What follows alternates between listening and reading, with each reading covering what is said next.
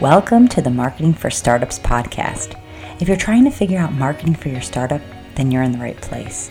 In this podcast, we go high level, looking at the intersection of branding, data, and leadership to offer you a marketing playbook to grow and scale. Join me each week for in-depth interviews, tactical advice, and practical trainings.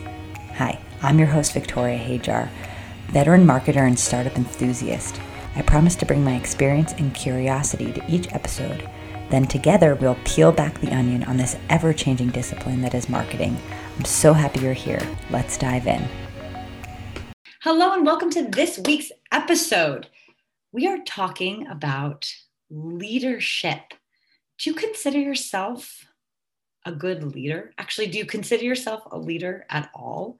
This is the question we're exploring today. And this is going to be a shorty episode, but I want to give you the 5 traits that all startup founders must acquire in order.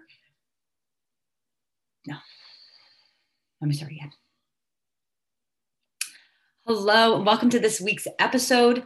Today, we're talking about leadership. So do you consider yourself a good leader? Do you consider yourself a leader at all? Well, today we're going to talk about 5 traits of a great startup leader and things that you can implement and do today. This is going to be a shorty episode. I want to give you these 5 kind of tactical, actionable practices that you can implement in your life today. That's going to help maybe shift a little bit your mindset on how you show up in your business and with your team if you have one. So let's dive right into it. I first want to share a little bit about why is leadership so important. It's something I'm super passionate about because I've worked with startups my whole entire career. And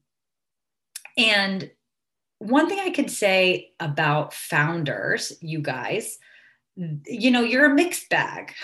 So founders have such diverse backgrounds that sometimes they don't have all of the skills that's needed to really lead their company, right? And maybe you've butt up against this where you feel like you're really good maybe at one piece of the business and it's a little bit overwhelming to be the CEO, right? But listen, I want you to rest assured that leaders, they're not born, right? It's this idea of like the born leader. It is not true. There's a certain set of practices that you can implement in your life and business that's going to help you train to be a better leader. I've done this myself. Like I'm always like a pretty outgoing person, like a pretty outgoing kid, right? But and adult. And so I assumed that I would be a great manager and a great leader. And as I started leading teams and working with different people around the world, I discovered that, just because I was outgoing did not mean that I was a good leader. There's a lot of things that I had to learn and practices that I had to change in my life and in myself that's actually developed me into a better leader. And I'm not saying that I'm the best leader, but at least I feel like I'm moving in a direction where every week that passes, every month, every year, I believe that I'm getting better and better on not just like being a leader so people like working with me, but being a leader so I get the most out of the people that I work with. Okay. And that's sort of where I want to focus on for you. Even if you don't have these visions of being this like leader on the top of the hill, think of it in the sense of like a good leader is going to get the most out of their people, and their people are going to be happy to work with you and happy to be building with you. So let's get into it. The 5 practices you can implement. So number 1 is adopting a growth mindset. Okay. So this one I think is so important as a human being, as someone that owns a company. I'm sure you've heard this phrase that entrepreneurship is like the biggest, project in self-development that one could go through. And it's completely true because you're butting against all of these different things, right? You're butting up against imposter syndrome. You're butting up against your money mindset. You're butting up against this idea of like what it means to be a leader, what it means to grow a company, right? And oftentimes there's a lot of barriers that you have to break through. But in terms of leadership, I want to go back to this idea that leaders are made and not born. So just as I said in my own case, like I've been learning how to be a better leader. And then it's an active project. It's the act of sort of reflecting on what you're doing well and what you're not doing so well, and then making a concerted effort to improve those areas that need improving. So that may look like, reading a book about management or reading a book about leadership. That could mean, taking courses about leadership, or implementing certain systems and sticking to them. This is a really big one, right? Like creating processes and stuff, but then actually following through with those processes. There's a lot of big and little ways that you can show up as a leader.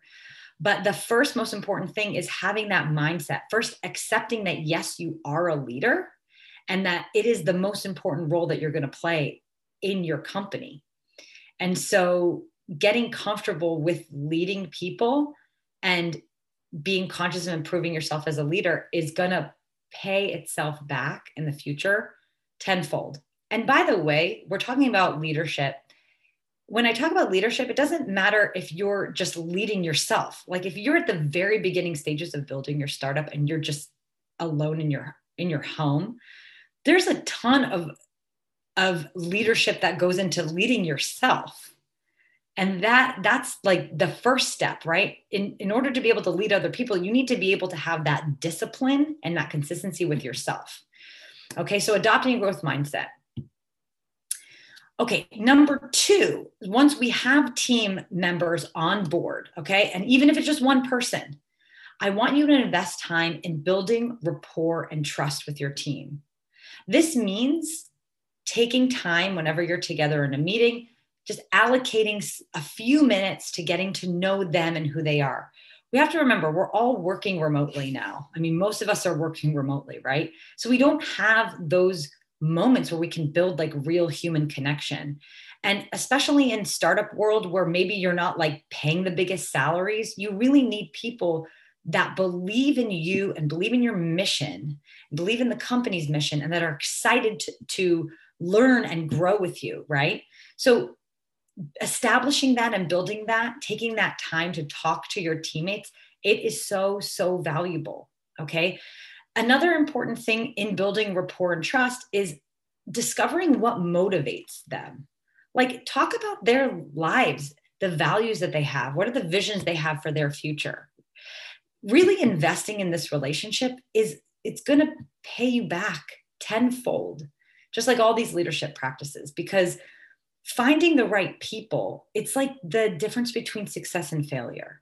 And if you don't invest this time in your people and you build that trust, well, they're going to move on to the next thing. And that's going to be tough for you because finding great people, onboarding them, it's costly. It takes a lot of time. So if you find good people, do all that you can to keep them, like build that relationship with them. And doing that is going to make that person feel part of something, and they're going to make them feel appreciated and acknowledged.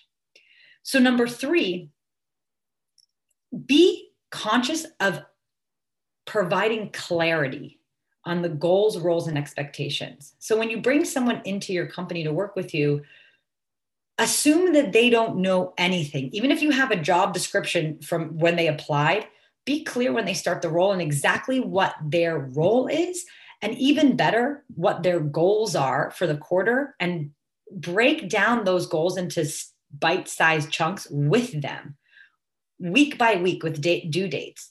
You want those people understanding like exactly what they should be working on at all times. That's going to help set expectations for them. And it's going to help them feel more comfortable and confident in their role. And then you're going to get the most out of them. Number 4 is holding regular meetings.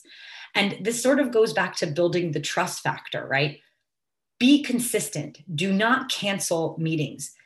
Be respectful to your people, and know that chasing and trying to organize meetings is a waste of time, is really tough. So I really would say inconsistency as a leader, like being in a meeting, canceling meetings, or like showing up very differently, like not having a clear agenda. These 2 actions create insecurity in your team members. You have to know that you're leading, you're the captain.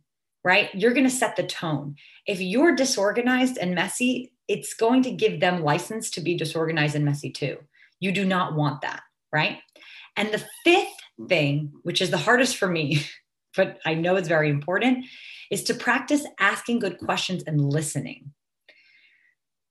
As the leader, as the founder, you kind of know what needs to be happening. You just want people to do it, right? But it is going to be really worth it if you get into the mentality of creating the team and bringing people into the fold. That means like getting curious about what their ideas about a certain goal or how things are executed. We need to respect people's experience and their ideas. And there's so much like creativity and knowledge that can come out of just looking at them as equals, not as executors that just have to do exactly what you say. And this, I believe this is even for assistants. I'll give you a good example. An assistant is probably much, much better at creating systems and being organized than you are. So listen to them about how they might organize or execute, like implementing a certain system or different processes in your business.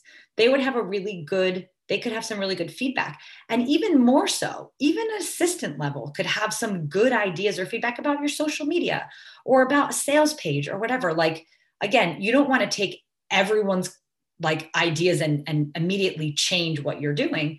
But there is something so valuable and special about just like listening to what other people's ideas are and giving them the space to express like themselves in their role, because it's going to help them feel just like a part of what you're doing, but also a lot of really good creative ideas can come out of it. So just to recap, these are the 5 practices for first-time leaders that I think that you can implement right away, right? And again, a team could be leading 1, could be leading 10, could be just leading yourself. So you can do a lot of these things. You can even you can pivot them a little bit. Like, for example, clarifying goals and roles and expectations. Even if you're working by yourself, you can and should write down what is your role exactly? Where's your highest power on what you're doing, right? And what are the goals that you have for yourself? So anyway, to recap, number 1, adopting a growth mindset, so important. Number 2, investing time in building rapport and trust with your team. If you're working alone, doing that, building rapport and trust with yourself looks like creating a plan and sticking to it. If you create a plan and stick to it, you're going to build confidence in yourself. You're going to build trust in yourself that you can do it. So it's really worth paying attention to if you're leading yourself. Number 3, clarifying goals, roles, and expectations for yourself. Number 4, holding regular meetings. Even if you're alone, make sure Monday is the date with yourself where you're going to look at your goals. You're going to look at your scorecard, review the data, no fail, same time every week, right? It's going to build trust, that consistency, and also be very helpful for you to be focused on those most important metrics and most important goals. And last but not least, practice asking good questions and listening. So if you're by yourself, just practice asking good questions and be thoughtful. Be thoughtful about understanding what's going on in your business and try to get that next layer of asking why. Why is that happening? Why didn't we reach that goal, etc.? And then you can go do the research to try to uncover the answers. So that's it for today. Want to remind you, free resource on the website, uglyventures.com/go-to-market, all one word, GOTOMARKET. You can grab your free go-to-market strategy checklist, which is a really great resource, has me on video there explaining like how to build your go-to-market strategy, which lots of great resources like links to other videos and other podcast episodes. So you can grab that totally free, ugliventures.com/go-to-market. See you back here next week. Thanks for checking in and keep going. I know you got this. See you next week. You did it. You made it to the end of the episode. Thanks for sticking around with me and listening all the way to the end. I really appreciate you as an audience member, and I hope that you found this helpful. If you did like this episode, it would mean so much to me if you subscribed, if you rate and review this podcast. It helps other people know that this podcast has something worth saying. It also would be super awesome if you could take a screenshot and share on Instagram and tag me at Ugly Ventures, UGLI Ventures, VENTURES. I am always so appreciative to hear from you, and I hope to see you back here next week on the Marketing for Startups podcast.